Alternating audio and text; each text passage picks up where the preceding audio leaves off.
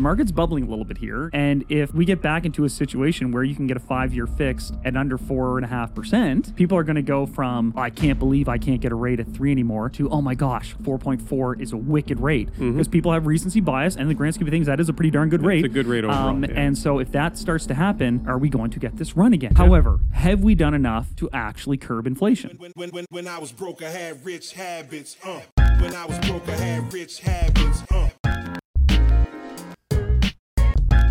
Like, why are all these rich people, why is Bill Gates buying up all this farmland and all this vacant land everywhere and all this crap? What did Mark say about Irving's? 6th largest landholder in the U.S. Irving family. That's weird, man.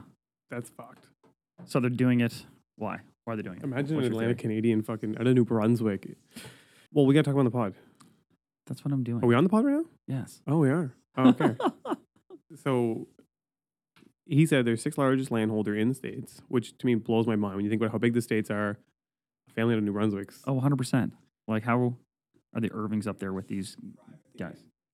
Private landholder. Yeah, okay. That's a slightly different. Still. No, Bill Gates is private considered. He probably has a public company doing it as well, but he's considered private. So he's number one private landholder. But my thought is like food scarcity, man. I agree. That's part of it. So I was big on the food scarcity because my like the thing a lot of them do is they buy the land and then they lease it back to the farmers, right? And so my thought was that 100%. As time goes on and food becomes so much more valuable, these leases are going to go and they own the grains that they have to. Exactly. But the further I dug into it, because there's a lot of like forested land as well. It starts to look like carbon credits. And the other thing you can do with farmers' land is you don't even have to get the leases up. You can just force specific practices upon the farmers, and you can get carbon credits for that. So, for example, you could be like... this is what is that, like indentured servitude? This is the feudal system. Yeah, man. Huh. So they could literally tell a farmer that they have to churn the land or rotate the crops or grow a certain crop or grow in a certain way. Or use certain pesticides or not or what have you. Yeah, and that can render another carbon credit. Doing that to them anyway. And again, where everything looks to be going, carbon credits look to be spiking in value. My expectation is that's where they intend to make the money off of it. I asked one of my colleagues who buys a lot of land if that's what he was doing it for. He said no, but I don't know. Maybe he's not thinking of that yet. Maybe he's just in a position of land purchasing, but I think that's why these guys very aggressively purchase farmland predominantly and then forestry as well. And if it all goes to shit, you still make a small return on it. You can possibly sell the pulp or the wood. Well, it's either that area is going to get developed and it's a home run, or that area is going to get preserved, which if you can get all these tax credits for preserving it, that can also be home run. So it's like, wait, you mean I get credits, either rebates to my other companies, or I can just sell these credits because our favorite place in the world is Costa Rica. Costa Rica. Okay. Yeah. Right? This is a paid advertisement for Costa Rica. That is their number one industry is carbon credits. I booked tickets to Costa Rica. What's that? I booked tickets to Costa Rica. Did you seriously? I did. Yeah. When? I'm so jealous. Third week of April. You want to come? You're going to come to Las Catalinas. It's actually sick. Maybe? It's 20. I'm going for 6 days. We leave on Friday night. This is the same place you went to before? Yeah. It's amazing. What part of April? 23rd or third week. And it's the way I have it set up. You leave Friday. We're there. And then we come back Saturday night. So you're back for Sunday. You relax and you're into your Monday. Like it's nicely set up. It's like a timeshare thing? Okay, we got to figure that out. All right, let's get into it. This is Master Keys Podcast. No idea what episode. We're not into counting episodes anymore, are we? Nobody cares what episode it is. Okay. They just want to know what the episode's about. Yeah. And so wait, let me get me a little more comfortable here. Slip into something a little more comfortable here, Mark. This guy, for those that are just listening, Chandler's got on a very bright shirt. I guess, I don't know if I offended him or excited him with my shirt last week. I don't know either. I don't even know what to call this shirt. Hawaiian? Damn, son, you really want to go to Costa Rica? Yeah, I'm ready. I'm packed. I got my SPF 3000 ready to go. It does look like a summer day for you too, because you have the rope. The little hemp bracelet. Shout out to Andrew Nahas, who was like, burn that bracelet. Yeah, okay, wow, hello. Not much. My name's Neil Antrino. This is the Master Keys Podcast. Yeah. Chandler Halliburton. And today we are going to be talking about a few different things. One thing Chandler wanted to go over was how the interest rates actually impact your payment, because it sounds like there's still some confusion out there. Yeah, we're going to talk a little bit about that, because I think People just need to understand the difference again between variable and fixed rates, but we'll go on to that. I'm going to be talking a bit about the metaverse, some Ooh, updates oh on my what's going on gosh. there. That That's has still a not thing? died. That has not Oh my died God, yet. this guy. A messenger app, a social media app for realtors and real estate agents. There already is one. It's called Snapchat. Yeah. that's a slightly different animal, but yeah. And then I have some just talking points about the inventory crisis that I want to run by you and see what you have to. I also want to say. hear what you have to say about the new $15 minimum wage here in Nova Scotia. Okay. Do we want to start with some shout outs? Do we have some shout outs? Do we have our new followers? We're going to get to the new followers here momentarily. Hit me with what you want to hear. What I want to hear? Well, not what you want to hear. What do you want to know from me? Does Neil Andrino? Chandler's gonna pay me out to be a monster here. No. What do you think of the $15 minimum wage that's kind of been fast tracked here for Nova Scotia? Realistically, I don't think it changes too much. I know there's definitely a certain percentage of people that are below that. I don't know. It's kind of like inflation's gone so high at this point. Like I feel like it's not like it's going to make people have any more money really. And if ultimately it just adds to all the other impacts that we're having. So it's another cost, right? It's like adding a tax in some sense. But it kind of needed to be done because realistically, there's no chance, even at $15, that you could live. But I would say most people that are in full-time, long-term, lifetime careers are making more than that. But I do think it's good that it went up to $15 because somebody that's young, like I remember when I started, I was making $9 an hour, and like it's impossible to get any money together. And at 15, it's still going to be very tough to do it. But it's just helping to kind of keep up with the inflationary pressure that you're going to feel. Okay. So I'm not opposed to it. I do think that people need to consider though. I remember they talked about it like I want to say like 5 years ago or 7 years ago, and I was like, it felt a little soon at that point, and I was like, this is just going to make a lot of things a lot more expensive. But no, I think it's good. Honestly, I think probably the biggest winner from that is going to be a lot of immigrants because there's so many immigrants that come here and start in a minimum wage job. Yeah. That I think that they'll be the ones that reap the rewards. Because again, I don't think the locals that are working minimum wage jobs that are in there for extended periods of time, like they're like, okay, I've been working here for 10, 12 years. They're not making minimum wage anymore. Mm-hmm. They're up in the like $17 to $19 an hour range. Yeah, remember when IKEA first opened here, and I think they started with wages around $15 and still they couldn't get employees. And then they had to go to, I think, 17 and change. Amazon, same thing. They started at 18 or something like that, and they went $21. Yeah, I mean, that was my first thought was kind of, my gosh, at this point, yeah, I mean, I can't imagine like having to work for less than $15 an hour. Right? Like it's with the cost of everything, it's unsustainable, I think, to say the least. So obviously the concern as someone who's fearful of inflation, and we talked about this, is all of these things work, all these things cause inflationary pressure, right? That's going to be higher costs for those business owners, which in turn means they'll charge a higher price for the product that they're selling to consumers. Mm-hmm. And so those same consumers who are getting more in their take-home pay will then find that some things that they go out and buy are also more expensive. So very quickly, the increase in wage is offset by downward pressure on real wage, right? Which is like your effective wage, what you can buy, your purchasing power. So, but we got to sort of do something, and I don't think this is that bad. It's not that big of an increase. No, I think, what was it before, like 13? No, it's a bit more than that. It's 1380. I don't know. I think my bigger concern for that demographic of people is that those jobs are being eliminated almost silently, but kind of rapidly. And I say, for example, Right. like you look at a grocery store, it used to be that just like Superstore had 2 self-checkout machines. Oh, I know, man. Now Yeah. Superstore has like 15. Walmart has like 25 of them. Sobeys, who was super against it for the longest time, now also has them. And every store, Home Depot, has self-checkout machines. And so now you have 6 cash registers or 8 cash registers being monitored by one person. So realistically, brutal. they should be making it is well, in some cases I really like self-checkout because I find most people don't, and so it's pretty quick to go through. But I think it's going to kind of put more pressure on that concept, and it's not just like because Nova Scotia raised it to $15. Everywhere across the board is raising minimum wages, and so as a whole, if you're a company and you're looking at this and you're already making that transition, this just kind of expedites that. So Yeah, for you me, phase out some employees. Yeah. yeah, my bigger thing is like what's what's the plan when a lot of these kind of jobs, these minimum wage jobs, get eliminated? Like, what's the where do those idea people go there now? Where do Yeah. those people go at that point? Because Trades. Go into the trades. they really should, honestly. And You go to 40 if you're a junior trade, 60 if you're a little bit up, 80 an hour if you're like a Red Seal or ticket or whatever it is. yeah, Might as well do that.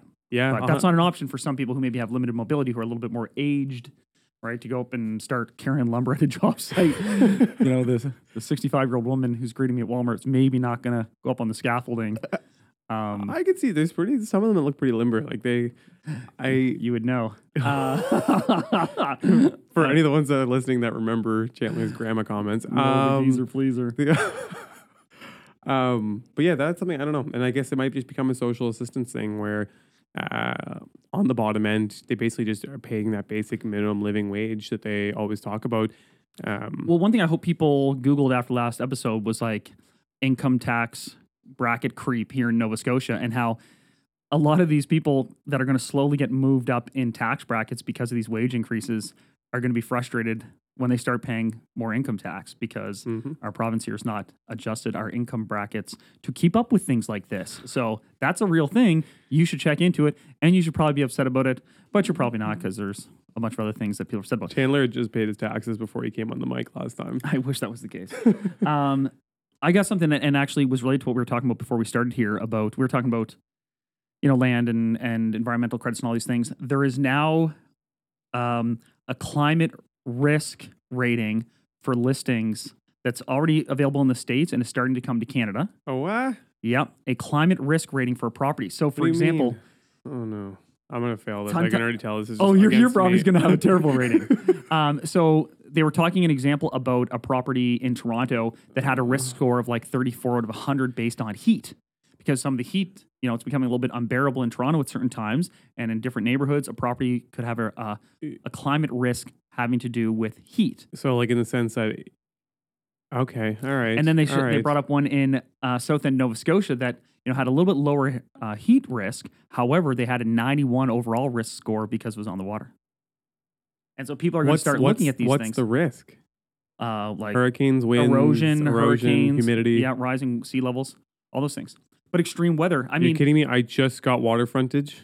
Yeah, I mean, this has been the safest place to put your money for a million years. Well, here's the thing. Have you ever had a client who came up with this and been on waterfront, or have you ever looked at waterfront property with a client and kind of looked at the coastal line and been like, damn, man, like that tree used to be on grass and now it's halfway down the hill. This is a thing. I saw the rot in the front of your house from the pool. Yeah.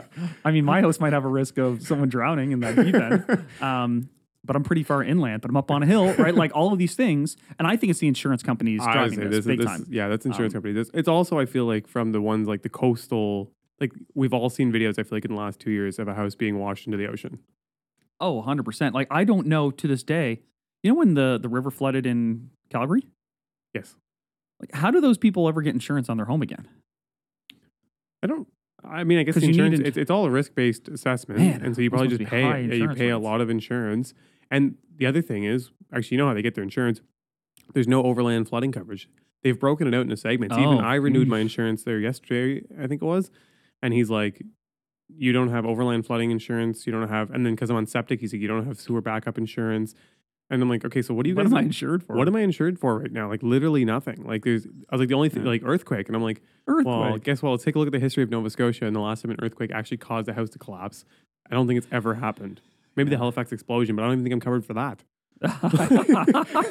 Am I covered for explosions from the harbor? Like, sir, you are an hour drive away from the harbor.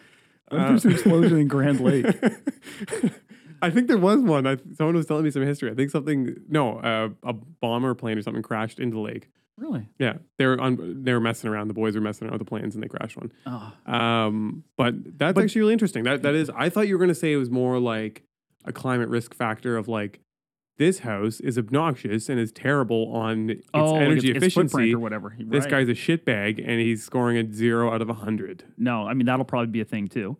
But this is more about what climate risks could you encounter living in this home and owning this property. Interesting. Yeah, I mean, I can see that making sense in some aspect. It's going to be It's going to be weird though, because some of the houses aren't going to make any sense. Like I can see beautiful oceanfront houses up on the hills that are built really well, because it's like, Well, man, what about PEI? What they just went through during this latest climate risk. At some point, all the sand's going to be gone. Yeah. So you just get 100 score because you know your house is going to go missing at some point. Yeah. Interesting. I'm not looking forward to that. Everyone can screw it. My house is 120 feet away from the water, and I have 6 feet of retaining wall, so There you go. I'm safe. It's going on the market soon. Last question on that. Did they say anything? Did you read anything about trees? If you have a big tree in your yard, like I feel like here, like the wind is blowing. I don't think so, but I think that's sort of implied through your hurricane risk, one way or the other. I don't think they come up there with a tape measure. Because then all that's going to happen is everyone's going to be like, all right, if I want a 0 climate score, I'm going to build my house in the middle of a field in the center of wherever I live, far away from water, with no trees around me. Well, yeah. I mean, that's kind of the implication of it. But I think there'll still be people that'll pay for the risk to have the nice home. Right? Yeah, true enough.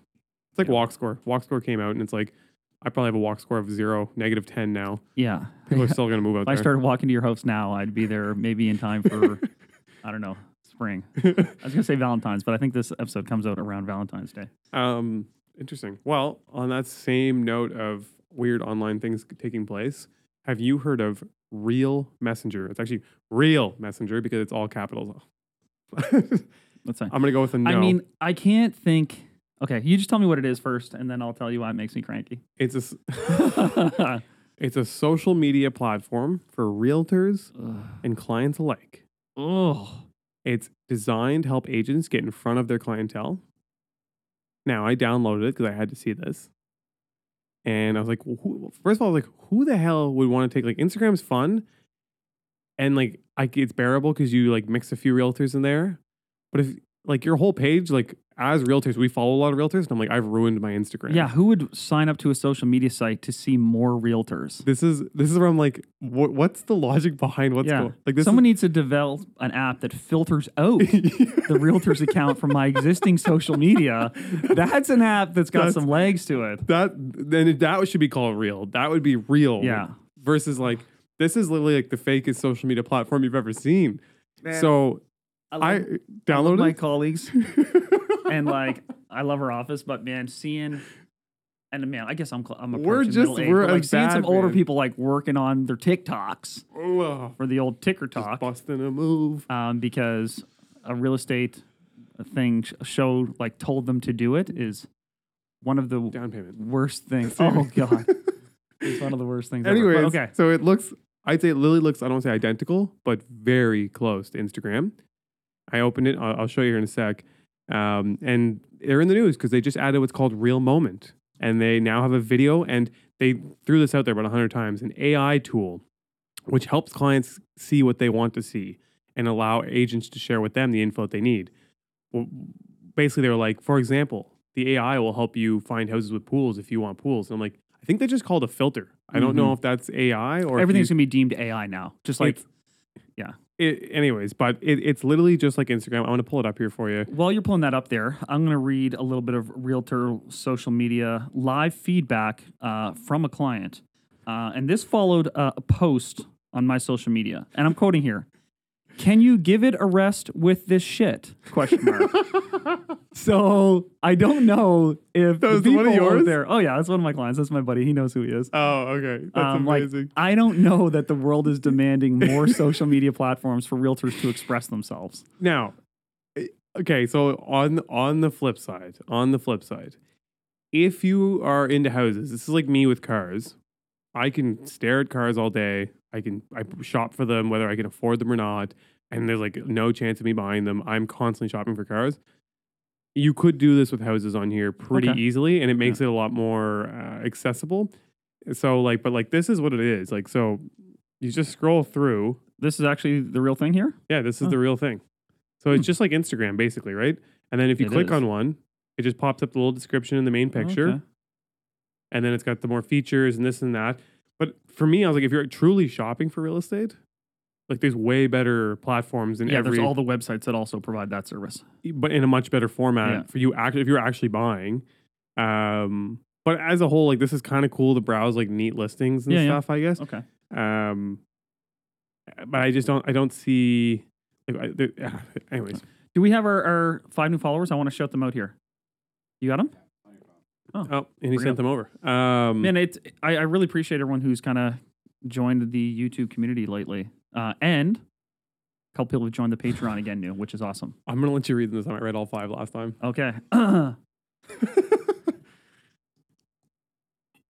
Aaron Harmer or Aran Harmer. What up, Another person Aaron? called The Real Truth Matters. Continue the search always. Bit long-winded there, but we'll take it. Jonathan Vasquez. Daryl with just like Daryl 1L. And then, yeah, I think that's a crew. We got Rafa last week, eh? Yeah. Yeah. Shout out Rafa in the office. So thanks for tuning in. Thanks for listening. Happy to grow the community. Another thing I wanted to bring up is, and I feel like I've made this point before, but a lot of people have been continually asking about these rates, and they're asking specifically about, well, will the rates come down? And I know what they mean is the variable rate, because they ask it and they say, because I see they just went up the other day.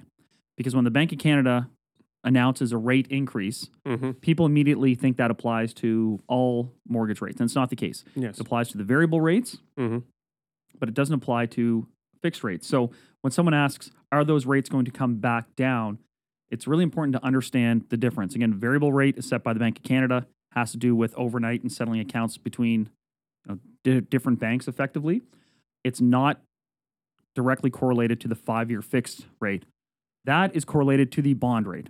And if you want to make a case for why the 5-year fixed rates are going to start coming down, it's that typically your 5-year fixed moves in tandem with the 5-year bond yield with a gap of about 1% to 2%. So think about it this way. Just bear with me here. It's going to be boring for people who don't care, but it's really important that people understand.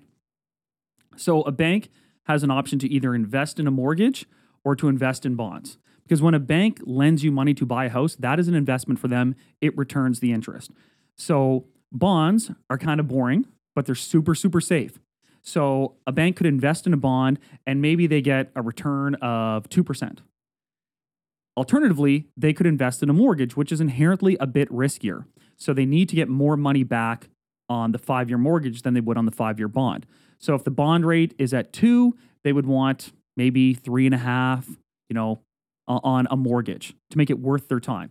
And what we're seeing right now, and if you look back in time, like when the fixed rates were so low, it was because the bond rates were ridiculously, ridiculously low. They were like 0.5%, 1%, 1.5%, something like that. So you could get all these fixed rates out there around 3, 3.5, even some were even lower than that at different times because they were closing that gap. Right now, the 5-year bond rate is, I think, just under 3. It's like 2.95, something like that. Fluctuates around there. Yeah. So that means the most that any fixed rate would normally be in this circumstance, 5-year fixed, the most would be just under 5. Like 5 points, maybe a bit less. Because again, historically, the gap has always been 1% to 2%, which means if the bond rate is at 3, rates really right now should be somewhere between 4 and 5. Yep. Just as possible for it to be close to 4 as it is to be close to 5. So if you look at the bond rate, it would make sense based on history and how these things move that those 5-year fixed rates should be coming down here in the not too distant future. Yep. The 2 things I want to add to this, everything I agree with, is that one thing is that banks issue the bonds to fundraise capital to lend out. So if they're issuing bonds, they'll match. And they'll match the government. Let's say they issue them at 3%, then the bank will put on its margin of another percentage point and then relend it out. So they'll say, Chandler, give me $100,000, we'll give you 3%. And then they're going to go, Neil, you need $100,000 and we're going to charge you 4%. We're going to make the 1% in between for doing the deal. So that's the one thing just to consider too when you look at the bonds out there. The second thing I was going to add is that, like I was saying last week, is as monetary supply shrinks, it's going to be harder to fundraise capital unless people are going to be investing in bonds. Does that mean that they're going to have to issue them at they're going to have to issue a higher rate of return to try and bring capital in? But that's what they're already doing. But and this is exactly what happens. And so continue? The logical question, I just explained that there's a gap between the two, but then people are like, well, then how are bond yields set? And bonds, because they're so secure and they're so safe, people turn to bond investing when their confidence in the market goes down. Yeah. Right? And the more demand there is for bonds, ironically, like the lower their yield, right? Because people are more anxious to buy them, and they will accept a lower return on them. So right now, where people don't have a lot of confidence in the economy, they don't have a lot of confidence in the markets moving forward.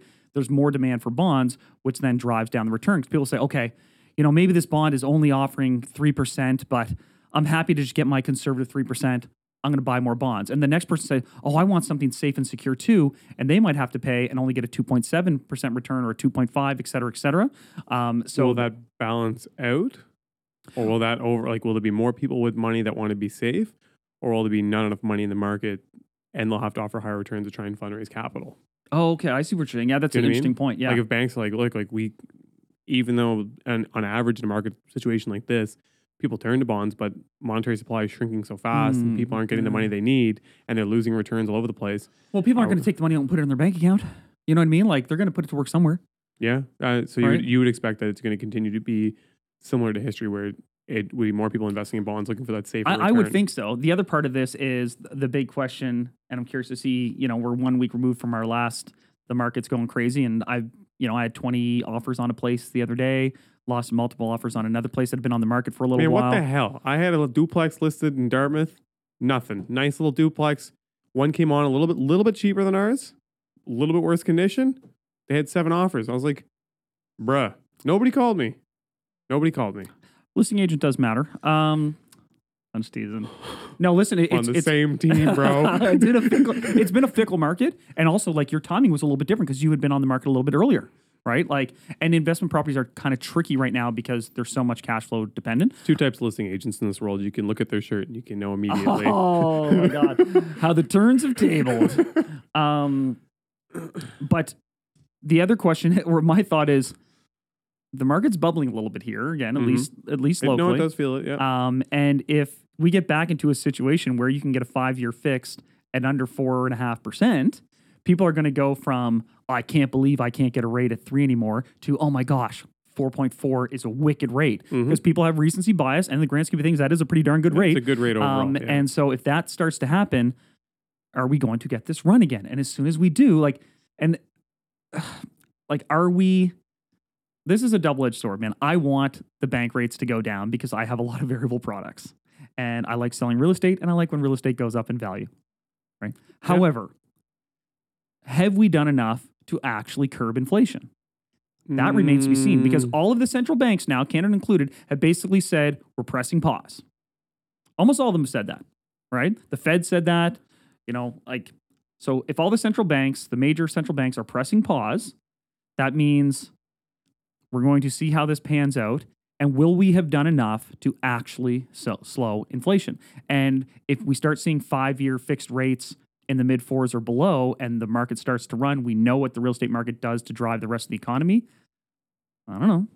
So I've brought this up on here before, and that the rate movements might not be they're not strictly tied to inflationary things, like inflationary objectives. So they're not just moving the rates around to control inflation. Because I'm going to throw this out there for all my conspirators. Is it a larger global economic machine at play where when they're raising rates, a lot of times it's also to help protect the value of their currency because they're reducing the supply out there and it makes it harder to get, which makes it more valuable. And right now, there is a bit of chatter in the background going on that the East versus West going on, or North America kind of losing its dominance over Asian markets, and people starting to trade goods outside of the US dollar, which could cause a collapse on this. And so part of me believes that it's a mixture of we're raising rates to protect the value of our currency on a global scale while trying to not completely nuke our economy. Right. And they're in this teetering point of if we don't, we'll end up nuking our economy because our currency will become so devalued. But if we do, then the economy itself can't operate within its systems. And that's why simultaneously trying to steal all their human capital in a form of mass immigration. And maybe steal the human capital, but also just try and prop up our economy more, right? By being we make it so valuable because we're having people suck up our the money by having to use it all, right? So we have more people here, so that $1 billion gets trickled out and it's actually required. So anyways, I look at this now and I'm I honestly believe a lot of this is handled more on a global scale. Oh, there's a lot then of collusion now between the central banks. There's no question about that. Yeah. collusion, and it's just even like But that makes sense. this is right? like all the countries I think we forget are like somewhat at war in some aspect. Like I think there's always another country trying to take over. So it's like even if Canada's not an aggressor, they always have to be on the defense. Canada's really soft in general, I think, for this stuff. But the States, being a superpower, are in a constant like vow for power against the rest of the world. And so like a lot of that, part of that is like your resources, your currency, like, there's so much that goes into it. And so sometimes I think that we're feeling it at our level, and it feels like it's like, holy shit, what's going on? And they said they weren't going to do this. And it's like they had full intent not to do this. But then things got switched around because of something that's taking place in a different part of the world that's going to impact us, or it might be like a chess move from another country trying to change it. And this goes back to my whole talk of like, I believe the world order is going to change. But anyways, I don't want to go too far down that path, but I'm just like, I think that the interest rate hikes... You're going on the rabbit hole there, but I yeah. am going down the rabbit hole. On a high level, I do think the interest rate hikes are also tied to more than just taking control of inflation within our country.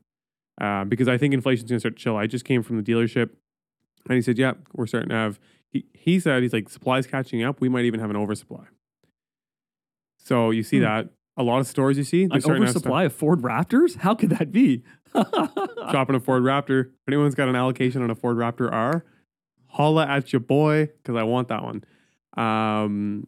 And yeah, so there's that going on. I think there's stores that are starting to catch up on the amount of food they have. I was messaging someone who I think might be listening about a store that they own. They sell food, and it sounds like he mentioned that sales did slow a little bit for the foods that they were selling. So I think as a whole, I think we're going to catch up, and I think prices will come down pretty quickly to follow. I think we're already seeing it on the trades world. Like, it was so obvious in my painting quotes, because I went from like painting a unit for $1,200, $1,500, pandemic hit. It was $1,700, $2,300, $3,000 by the top of it, and they couldn't come out immediately, and no one would beat that price for me. And now already I have two painters calling me, they're just drilling themselves back down. Yeah. And I'm like, all right, like this is inflation's coming back down. Like and they're like the obvious, really quick to see it happen people. But because we saw all their projects get canceled, I think it's going across the board. So yeah, I think the inflationary stuff is going to basically stop. Like I don't think people have just stopped spending. The money's not out there. And a big part of our inflationary pressure was supply chain issues, which have been remedied. Like the cost to ship a container across the earth has come down like 60%, 70%, right? And so you're seeing like the waves of stuff. It's already happening. Like I go to Home Depot, and a light fixture before the pandemic crap and the Suez Canal and all this bull crap was $20. Then shipping costs went up 80%, 800%, whatever, went ballistic. Now light fixture $60. You're literally just paying $40 extra in shipping effectively. But now I can see they've kept their price there. They're trying to, at least, but I'm not shopping there anymore. I just go online and I can order it from a multiple online retailers for $20 again. Yeah. Because they can get it here shipped again for that price. What's going to happen is Home Depot's like, oh shit, we haven't sold 800 of these light fixtures now. Bring it back down. We have to bring it back down to get these moved, because sitting on inventory is an even bigger issue, especially if the inventory is depreciating. Well, this reminds me of that episode when I think said, this is a bigger problem. Yeah. I remember when I was like, oh, this is why it takes so long for inflation to trickle through, or for these rate increases to trickle through, is there is also that thing when people stop spending as much, and then inventory goes up, and then they have to cut prices. So hopefully that's what will happen here. Hey, thanks for listening to this point. If you haven't already, please like, follow, and subscribe. We can see this stuff, and we see that most of you watching are not subscribing.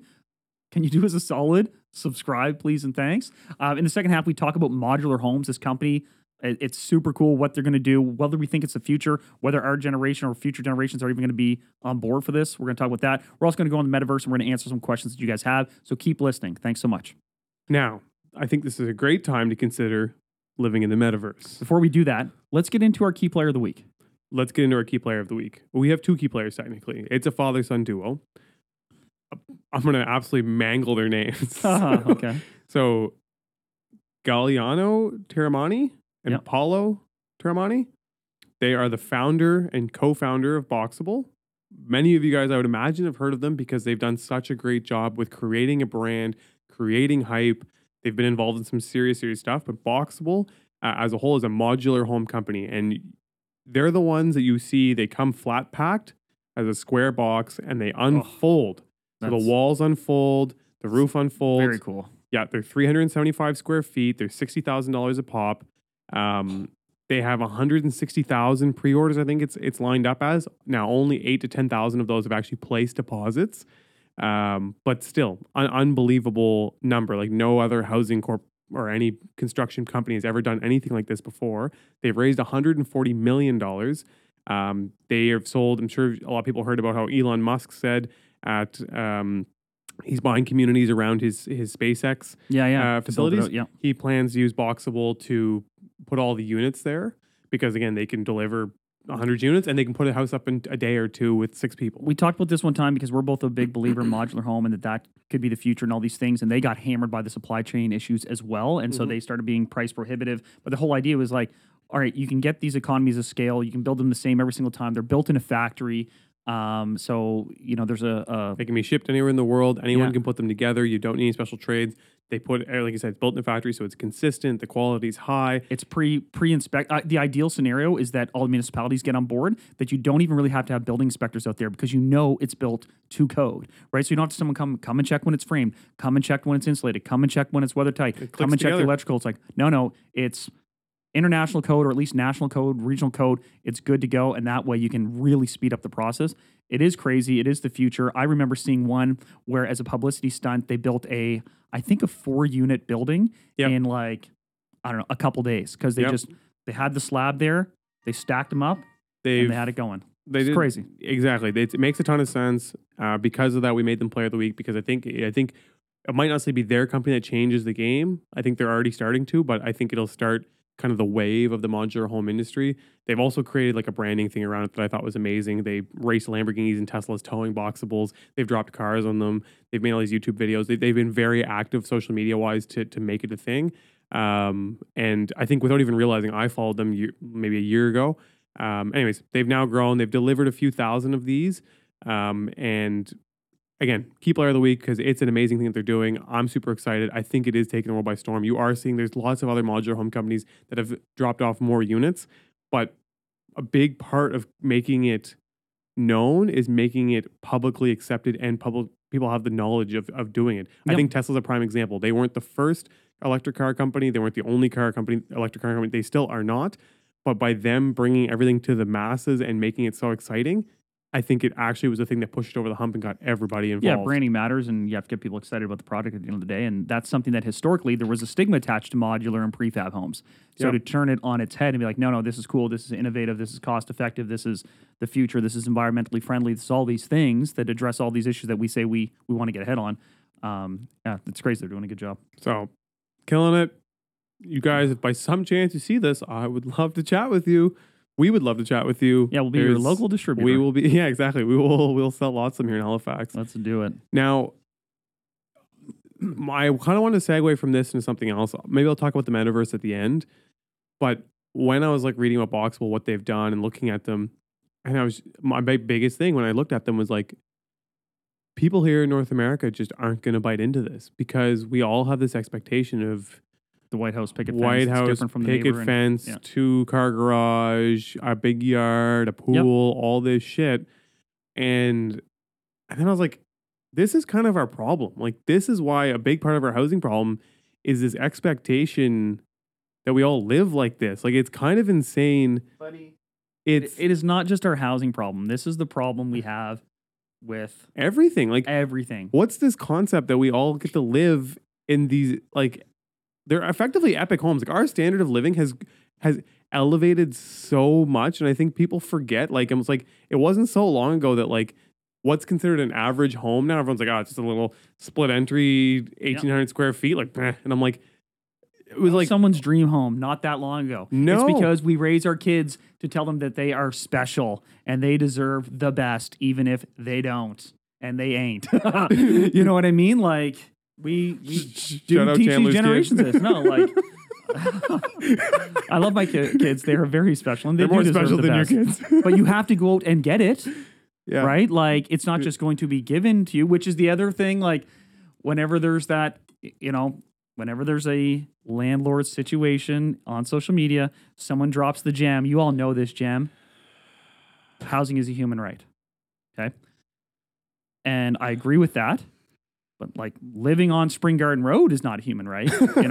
Living in a downtown my home compound for free or my property for free is not your human right. Yeah. That's like food is a human right, but it doesn't mean I can just go to, my favorite restaurant fancy steakhouse and treat it like an all-you-can-eat buffet, right? Like, so, there's always lines to these things, but I totally agree with you. Like this, everyone wants more and more and more, and they feel like they should have more and more and more. And how many people do you know that, live in a home that is more grand than their parents' home, despite being in a weaker financial situation than their parents? Do I know that their first house was almost more grand than their parents' house? Yeah. It's unbelievable. I am in my selling mostly first-time home buyers, and a ton of them are buying a house that's literally bigger or more, well, definitely more expensive than their parents' house when they bought it. Yeah, but that's relative. That's adjustable inflation. below. That's how it goes. But the actual house too. Yeah. Like a lot of them, their parents are like, damn. And they don't all have better incomes or more savings than their parents. That's for sure. Like some people are like, I'm not sure if this home will cut it. And I'm like, you only were able to manage $15,000, right? Like, which takes a long time to save here. I'm not knocking it. Yeah. But because of leverage, because of this crazy world we live in, you can buy this home for over $250,000. Mm-hmm. Despite the fact that you were only able to muster up 15 grand. Yep. Like, pump the brakes there, big rig, Yeah. right? Like, temper your expectations a little bit. But it's the same thing with jobs, man. Like, it's why we can't get anyone to work any jobs. It's why, people just think they should have. So the modular thing, that's why you got to sell it as hip. And this you got to is sell it as a lifestyle. Exactly. You This is gotta, why they're creating the carbon brand. footprint. I just came back from Quebec this weekend, and I'm pretty darn confident the house I stay in was modular, and I would say most people would have been pretty fired up to stay in that, like in a home like that. Some of them are sick, yeah. It was 5-bedroom, 5-bath, big open main areas. You walk in, 20-foot ceiling. Like, it was a beautiful home, and it to me looked like it was made of 6 pieces. And so I think it might be the way of the future. I'm very strong believer that it's the way of the future. But I just had that moment when I was watching this, and I was like, we have this housing crisis, and I'm like, the expectation for people on locations and the way that they live and stuff like that, like, is so high. Like, you should have to go through the stages. Like, I'm very curious to see how this generation is going to age, and or was it just the same as before? Like, did our parents' generation do the equivalent with their parents? Like, well, go back and watch our conspiracy episode. I talked a little bit about like the idea of keeping up with the Joneses. Like that was a thing that kind of came up. Even though the original reference dates back to the early 20th century, it's more mid-century, 70s and 80s, and when credit cards became a thing. And you could borrow to have the newest appliance and to have a new TV, and you could start getting all these things. And these suburbs were marketed as a better life, right? And we were sold on these things, and it just kind of grew and grew from there. So it's not exclusive to this generation. Like, it's just this is the children of those people. So like they have it to the nth degree. When does it go away? When does it go away is my question. Well, this is the other thing. People are like, I can't believe, I can't live in Halifax when my parents got to live in Halifax. Like Halifax was not the same Halifax when your parents live here, right? So it's comparing apples to oranges. It'd be the same as saying like, I can't believe I can't live in Toronto now, right? Like things change. So the equivalent of say Halifax or some of the neighborhoods of Halifax that we now think of as in Halifax that were once upon a time not in Halifax, right? So yourself living in Enfield, like people living in Truro, people living in the South Shore, people living in the Valley, like those were the equivalent of Halifax to some degree a generation ago. And I remember my grandfather bought a house when he came back from the war on Quinn Street, which is basically in the center of Halifax. Damn. And at the time, people were like, why are you living way out there on Quinn Street? On Quinn? On Quinn. Cost like $7,000, I think. I would die to live on Quinn. Yeah, it's a lovely street right in town, but at the time it was like, why are you way out there? And then my parents bought a property near Springvale, and everyone said the same thing, like, my gosh, way out there? Right? That's not that long ago. This is how cities evolve. So people now you're going to like, feel differently about me living in Enfield in 30 years. In 30 years, maybe I'll visit you in Enfield. No, I get what you're saying completely, and you also got to think like the standard of living has increased so much because I feel like when he would have bought, let's say your grandfather bought on Quinn Street, like it would have been dirt roads, come like Bedford, Oh yeah, 100%. like Sackville areas. Yeah. There would have been still dirt roads and stuff, and like no sewer systems, no whatever. Now there's transit and paved roads and and it goes on and on. And so it's like even when you go to Kentville now, it's like they have fully set up systems and all of the resources. Like everyone's standard of living has increased immensely in those areas. Like I don't know. So, anyways, I just again It's also going their expectations and what they're seeing online. It's a whole my generational whole problem. point of this is that I think there's a lot more to it, and I really hope that stuff like this, the modular housing, can take off. But I do think there needs to be like an adjustment of people's priorities in North America, where it's not so like based on like items. It really is because it seems like everyone's chasing this, like with new cars, new technology, new clothes. I think a lot of us fall guilty to it. And it's hard not to. I'm guilty of it. Like I'm not saying this like I'm not, but it's just like I think it ruins like your ability to enjoy any of the stuff that you have. But I have a weird feeling that these modular home companies, like even like Boxel potentially, I think where they'll pick up is like sending them down to Mexico and to alternative places, because I find those communities and those places seem way less hellbent on the stuff. Like, but here's the thing. Here's an example. Like Priuses, no offense saying what they're like, Priuses are not cool cars. the new one's getting cooler. Okay, maybe they're getting cooler now. They're not that nice looking. They're not They're that weird flashy, as hell looking. right? But there's certain people who bought into it, and it's largely to do with hype. Some of it was cost, right? Mhm. And some of it was hype, right? And so I think there's going to be some people out there that are going to be so fired up that they live in this hip modular community that So is this is where new, it's gonna and if you start. celebrate, and the Hydrostone that we now all think is super, super cool, at the Mm, time was built as dirt cheap emergency housing, yeah, right? Townhouses because half the city was leveled, yeah. right? And they need to slap these suckers up as quick and as cheap as possible to Yeah. house displaced individuals. So Yeah. who knows? Fast forward how minds can So change. That's some of the most Boxable's the expensive real Prius. estate. If the CEO of Boxable hears this, the founders hear this, they're going to be pissed. I'm like, we ain't no Prius, we're Tesla, bro. Whatever. But That's a no, I semantics see it. thing from- Boxable's the Prius. So then someone's going to come out with like the more Tesla style concepts, which are going to be a lot nicer. Again, what I saw in Quebec, like I feel like to me, it was like it was like a rectangle in the middle. It was like 2 stories of rectangle in the middle, and then 4 squares on the outside. And so it was a bedroom with a bathroom in each room. So bedroom, bathroom, and they were identical. Bedroom, bathroom, bedroom, bathroom. So they were just stacked up. And then I think the 2 big ones in the middle were stacked up. And Really? the main big one Jeepers, had that's a big project. the living room and the kitchen, and then the one on the bottom had another like living room space and like a laundry storage closet and a bedroom. And so, well, but if their units are built like Yeah. that's only technically 3 pieces, And the they other just thing is multiply that- that 3 pieces 100 times, and you can build that. There's also different degrees of modular and prefab. Like there's already companies doing these things where they will pre-build you all of your walls. Yeah, right? there's a lot of that going Right. on. There's a lot of that going on, and even concrete tilt up to some degree is a prefab. And Yeah. then you throw in 3D printing and what they might be able to do here moving forward.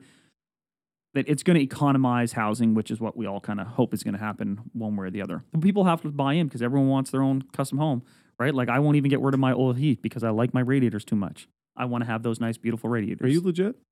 Oh, the big ones. Yeah, they're lovely, and they provide the best heat. So whatever, man. I'm going to eat it on the oil cost a little bit. Throw a couple heat pumps in there. I want my nice looking radiators. Don't. Okay. All right. They're beautiful. No, yeah, they are. They are. I had one house that had them, and I remember removing them, and I wanted to sell them. I could have sold them, but they were just £1 billion, and I was busy, and I didn't bother. But I think I did sell a few. I sold a few. I sold Yeah. a few to one place. First 4 were hard or easy, and then the next 4 were very difficult. The other thing, this is where I'm definitely transitioning to metaverse, no matter what you say at this point, Let's do it. is that this Boxable thing kind of makes sense to me, because I'm like, you know what?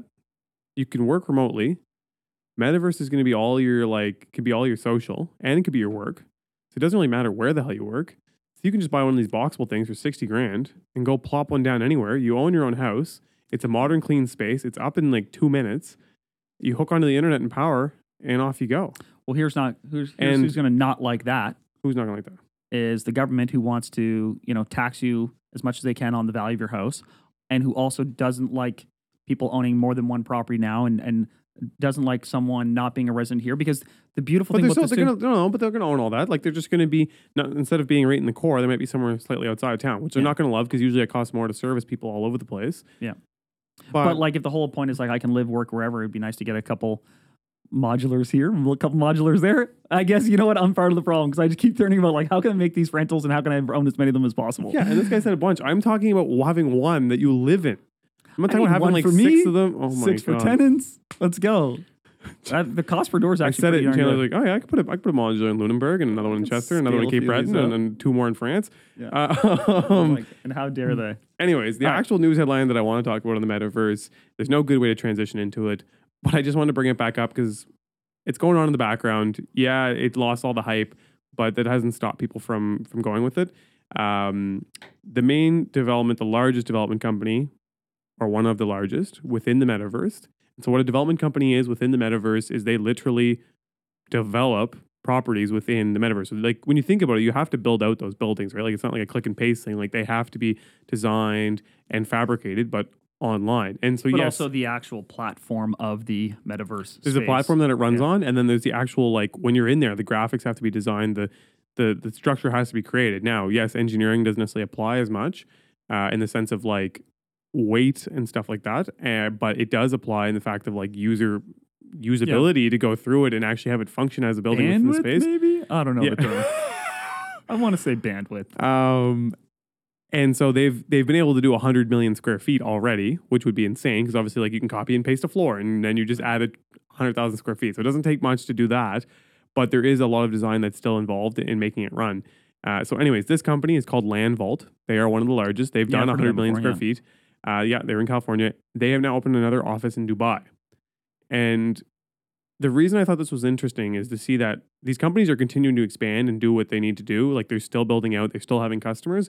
And so their reason for opening in Dubai is a good majority of Dubai real estate, or maybe not a majority, but a good portion of the real estate in Dubai is purchased from people either out of town, like people who live there, but they're out of town on business or traveling, or than people who are just out of town and are investing in that city. Right. And so what they're going to do is they are going to model a lot of these buildings that are being built. And so you can then throw on a headset and you can walk through the buildings. And I thought like this is a prime example of like where it makes a lot of sense. Here it's not going to be super exciting because people are like, well, I'm here anyways. I'm just going to come look at it. And What you say is like they'll be there for some sort of almost like investor tourism, and then they'll come and see a bricks and mortar property vault. Maybe, place. but guys that are buying like $5 million condos, I don't think they really give a shit. Like they'll probably be like, yeah, I'm busy. Let me slap on this headset. So they're going to slap on the headset. They're going to be able to tour through the whole thing. Right. Somebody is going to be able to give them that whole wanted tour. And they're like, yeah, I like it. They were already buying based on some photos and some potential renderings. But you can see the irony This guy's of a metaverse office having to open a bricks and mortar location to sell units, right? Like you can see that irony. No, can't see it. So what they didn't open the office to sell from. Okay. Not to sell to people. They also all open the office to sell to developers to buy their service. Right. Because at the end of the day, Okay, I see they're what you're saying. converting a bricks and mortar business to Oh, the I see internet. what you're saying. I see And what so you're if saying. you want to Yeah. get a developer to sign on, you have to meet with him in person. Right. Right. So part of like just that aspect of gaining clients. Okay. But then once it's set up, no, the idea is not this guy. Nice try, trying to poke holes. Yeah. This is. I would love to why be, are like, you trying such a to- hater? We've talked about this. You hate the a lot of time you metaverse. have to leave here to run to a showing, and I'm like, what if you could just sit here and throw on your headset and be done in 2 seconds? That does sound pretty good. Just think about it, you'd never have to drive around the city, like unless you want to. Yeah. Yeah. No, I'm telling you, it makes total sense, and I think where you're going to see it first is on. Well, you're already seeing it is new construction, and especially like it starts in the most expensive places in the world that are. It really makes sense because people aren't buying that aren't local, right? So and it'll slowly trickle down, and then you'll start to see it on new construction projects in Toronto, and then you'll get to the point where like you'll start seeing it on new construction homes. Yeah, the virtual reality component of it, I think, is obvious for sure. Yeah. Especially like again, if you go to a modular, like people aren't going to necessarily be able to see the home. Like, you know what I mean? They can't like it might be like you buy it you're through buying it that out. Not and then out, they just yeah. drop it off the next week. Like, Yeah. you know what I mean? That makes sense. So anyways, I just want to point out there because I'm just like, metaverse is still trucking along. There's businesses in there that if they're run right, they're still doing it. And I think they're honestly going to catch on. Just to wrap up, because I think we should wrap up here. Unless you have more metaverse news there you want to share. No. He's a hater. No, I think it's interesting for sure. We had a couple people reach out through social media and through all the different platforms with questions. I want to say thanks, and we responded to a lot of them kind of one-on-one. Is there a question on there that like jumped out to you that you want to talk I'm about opening here? the questions here now. Was there a question on there that jumped out to you? No, because I mean I fired back response I think to most of the people who had questions. I'm curious though if you had any water damage issues over the big. I did have some water damage issues. The first one being is my house froze. I didn't actually get water damage, but my personal home went down to 0 degrees, and then we had people run over there and break in and put heaters in. And nothing froze. Nothing like no I pipes think burst? things froze, but nothing burst because I put all PEX. Yeah. Pepsi has a bit more give than copper. Yeah, so I got lucky, but like when I turned on all the taps, it was like you could hear it fighting.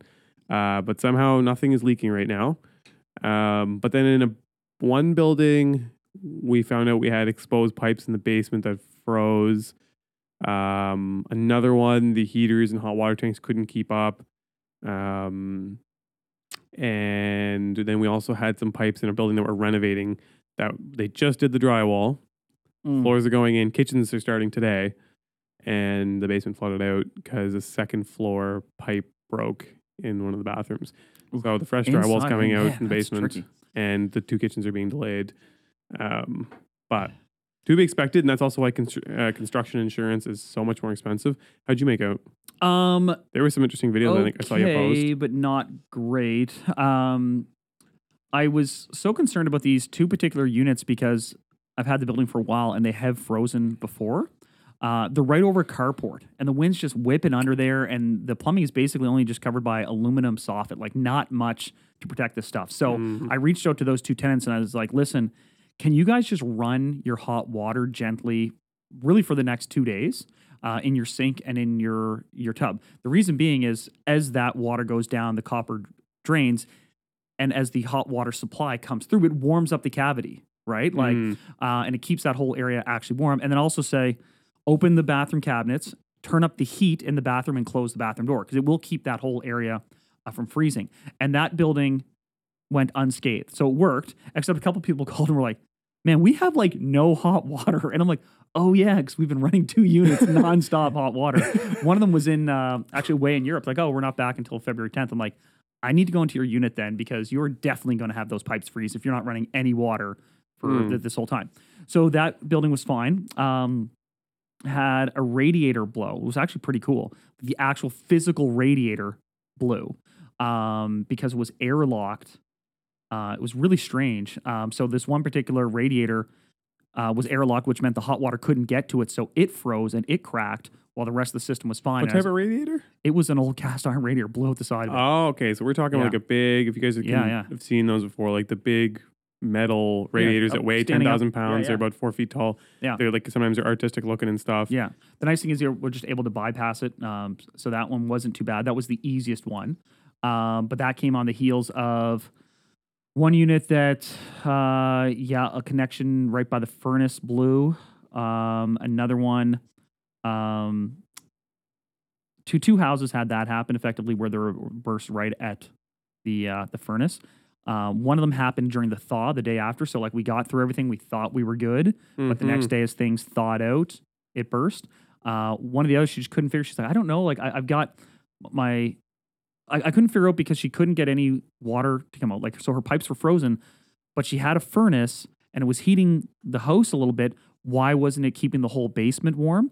And the reason was that her radiators weren't getting up to full temperature and the furnace wasn't getting up to full temperature because it was literally just pissing water down below. So like it couldn't get the hot water through everywhere. So that blew. And then my property in Lunenburg, I don't know if you remember this, but there's the one unit that was demoed out and it's just an empty hollow shell where you could borderline see outside. Yeah. I forgot about that property. And so there's pipes in there.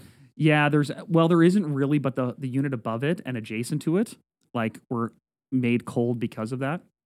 Because I sort of thought, well, there's no water in there. And like, so yeah, four bursts in total.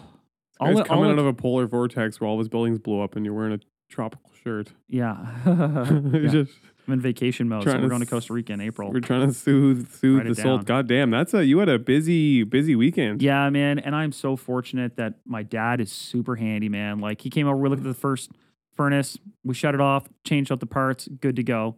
Then one of my plumbers, man, like, he's done so much work for me. He came out on a Sunday because soldering is pretty hard. When it's copper, like, you're soldering it, even if you have these shark bites, like, you know, oftentimes you're having to solder something. And he came out and he got those. But actually today, one of my property managers, she's like, there's water in this closet and we think it's because the outdoor faucet froze and now it's leaking into her office. So the battle's not done yet. I think there's one more. That would make 5. Hot damn. Yeah. Well, it was a I will long say, weekend. I mean, you guys probably know I own a restoration company. We had some interesting calls. We had some pretty big ones I too. bet. Like some massive offices because there was nobody in them all weekend. So on top of their pipes breaking, they just kept running all weekend. Oh, so much water. You'd think someone would go in and check. I was at least checking on these things. Like, hey, we need to check this place out. And then it occurred to me, like, oh my God, the skate park. And I got to go over and I have to check that one. And you get a little better each time. So now I'm like, okay, what are we going to do next time to make sure this doesn't happen again? But Heat trace, man. Heat Yeah. trace your life. It is expensive though. But the one thing I did mention, I saw my phone here, and this is local to Nova Scotia. So for all you guys that are outside of Nova Scotia, we'll try and explain this as best as we can. But the headline is the Nova Scotia government pays $34 million for an unfinished hotel to create a new patient care facility. I have looked at this hotel 800,000 times since it started going up, wondering what the hell it was, because it had no branding or labeling on any of the fences anywhere for the longest time. And it was just that's pretty typical. giant rectangle coming out of the ground. Yeah. Well, sometimes some of them were like, new Marriott, come in here, Yeah, new I Marriott, suppose. new Sometimes Marriott. they have the brand lined up before time. Other times they build the hotel and then they get a brand in there. Very true. And this is right at the entrance to our very big industrial park / shopping district. Yeah. And it is actually very big, even Yeah. for across the country. And so anyways, it's been under construction for a while now that I think about it. And so I'm interested to see that they just bought that. It's unfinished. So that in itself to me is concerning because I'm like, all right, now the government's going to step in to finish this bad boy. So prepare for another $34 million that gets spent. Yep. And how long until it opens. But I actually am kind of happy that they've stepped up and pulled trigger. They're buying it for like transition beds effectively. Yeah. And I think they're building a facility out there in Bears Lake as well, which people really complained about because everyone wanted it should be right in Halifax. But there's a lot of people coming from Truro and other areas that Bears Lake is a really convenient location. So they bought this almost done hotel for $34 million. It seemed a bit pricey. It does seem a bit pricey. It's being built by Cresco. Like for that same 30. Oh, it was Marriott. It was a Marriott branded hotel. Okay. So Under for that, construction since 2019. That's what I'm talking about. That's a hot minute. yeah, that is a while. But like for that same 34 million, they could build like 100 unit apartments, Which at is least bigger than that 100 building. apartments, which is bigger than that building. But also, the reason I reference that is because I do like this approach, which is, to buy stuff that's already built or under construction. I think they need to apply that to housing. Yes. But- you mean like buying housing from like projects that are started? Correct, or building new apartment buildings. 'Cause that's the only thing that's going to move the needle for I housing. like the idea of them buying more, like if they see projects that are almost complete and buying them from the developers. Yeah. The problem that they're going to face, and this is what I'm bringing up to this, is the sale recently on the Dalhousie campus here in Halifax on Seymour Street of the building called the Seymour. Mm-hmm. It's 141 units. It's on Seymour Street. What do you think it sold for? How many units? 141. And this was like a residential being sold to Dalhousie? Nope, sold to a REIT, Oh, sold to a REIT? student housing REIT, based in Toronto. How many units? 141. 141. This is an amazing location for everyone listening. This would be like you're Jeepers. right on university campus. It's My gosh. But is 6 it old? stories. Is it old, new? brand new. They just finished Oh, it. brand new. They just finished it this semester. Okay, so 168 units, 141 units. 141 units. Oh, God. Do you want a calculator? I'd say 400 a door. 141 times 400 a door is $56.4 million. Yeah. Final answer? Final answer. Want to round up? Want to round down? I'd probably round up. So round up to 60? Sure. Okay, let's try 90. So Seymour Building, Wait. Just How much sold is that a for door? that works out to 600 a door. What? How big are these units? 3 to 4 bed. Oh, well, man, come on. You got to give me some of that information. Got him. Oh, I thought because it was I was gonna- I thought okay, they were I- one bedroom still- units. Why did they build 3 to 4 bedroom units there? Well, because it's how the bylaws work, right? You kind of have to work around them. But it's 491 beds, and so they bought it on a per bed basis of $183,000 per bed. They're which going is to run that. still That is going to be insane. You know how back in the day we had the student ghetto, which was like low-rise duplexes that weren't that Yeah, nice? that's gonna be this now they're thing. going to have the student projects, which are going to be these like high-rise buildings, 4 students per unit. Oh my gosh. It's an average of 3.5 beds per unit. So you basically have a mixture of 3 and 4 bed units. Syphilis in that That's place. still very itchy. The it's still super expensive for 3 to 4 bed units. Oh my gosh. $600 a door That's crazy. for a dude. 6-story building. It's not like it's 30 It's stories. a 6-story building? Yeah, man. It? That's what I mean. They're not. Tell me it's built out of concrete at least. It's built out of concrete, but Oh, thank God. they're not. They're not like huge, like square footage wise. They're just a lot of beds in there. Yeah. Like Holy for me, man. this changes the game, and this is why I'm like, Yeah, I don't know if the can't government compete with that. I don't know if the government can compete. And the other thing is, if now TO is buying stuff from here like that, how many of the developers here are like, yo, like Yeah. that when they interviewed the company that built that Work Live, they said their construction budget was $35 million. They just sold that bitch for 90. That's Now a decent return. they've that was the start of the pandemic. They've updated their budget to be like 57 million or something. Mhm. But still, it's Still solid profit. ridiculous. And especially when you think that I remember a building Shudder. sold here for 300 a door 2 years ago, and we were all losing our minds, Yeah. right? So, and I used to sell student housing all the time, and it used to go for 100 a door. I feel like it still kind of went for like 120 a door. Like Mhm. this one blew my mind, but really what I'm getting at with this whole thing to go back to the hotel is just like I don't think the government's gonna be able to compete. I also think this might spur a bit of a boom for some builders. Be like, yo, holy shit, Buy and flip or sell, yeah, build and flip. Yeah. For appraisals now, like it's like, oh yeah, I can get 600 a door, right? Like My so. God, man. All right. Anyways, Cool. Appreciate you guys as always. Thanks for Keep listening. firing the questions. keep running the questions. We'll try and get back to them. I think what we'll do next time is we'll bring some more onto the pod. And yeah, let us know what you guys think. If there's anything else you want us to cover, we'll have more specific topics to come. But we just wanted to have a conversation about some things that we were thinking about. What's going on? What's going on? All right. Thanks, guys. Thanks so much for watching the episode. I hope you enjoyed it. If you did, press like. Don't forget to subscribe. But also check us out on Instagram and TikTok. You can find all the links below. Thanks again for checking us out.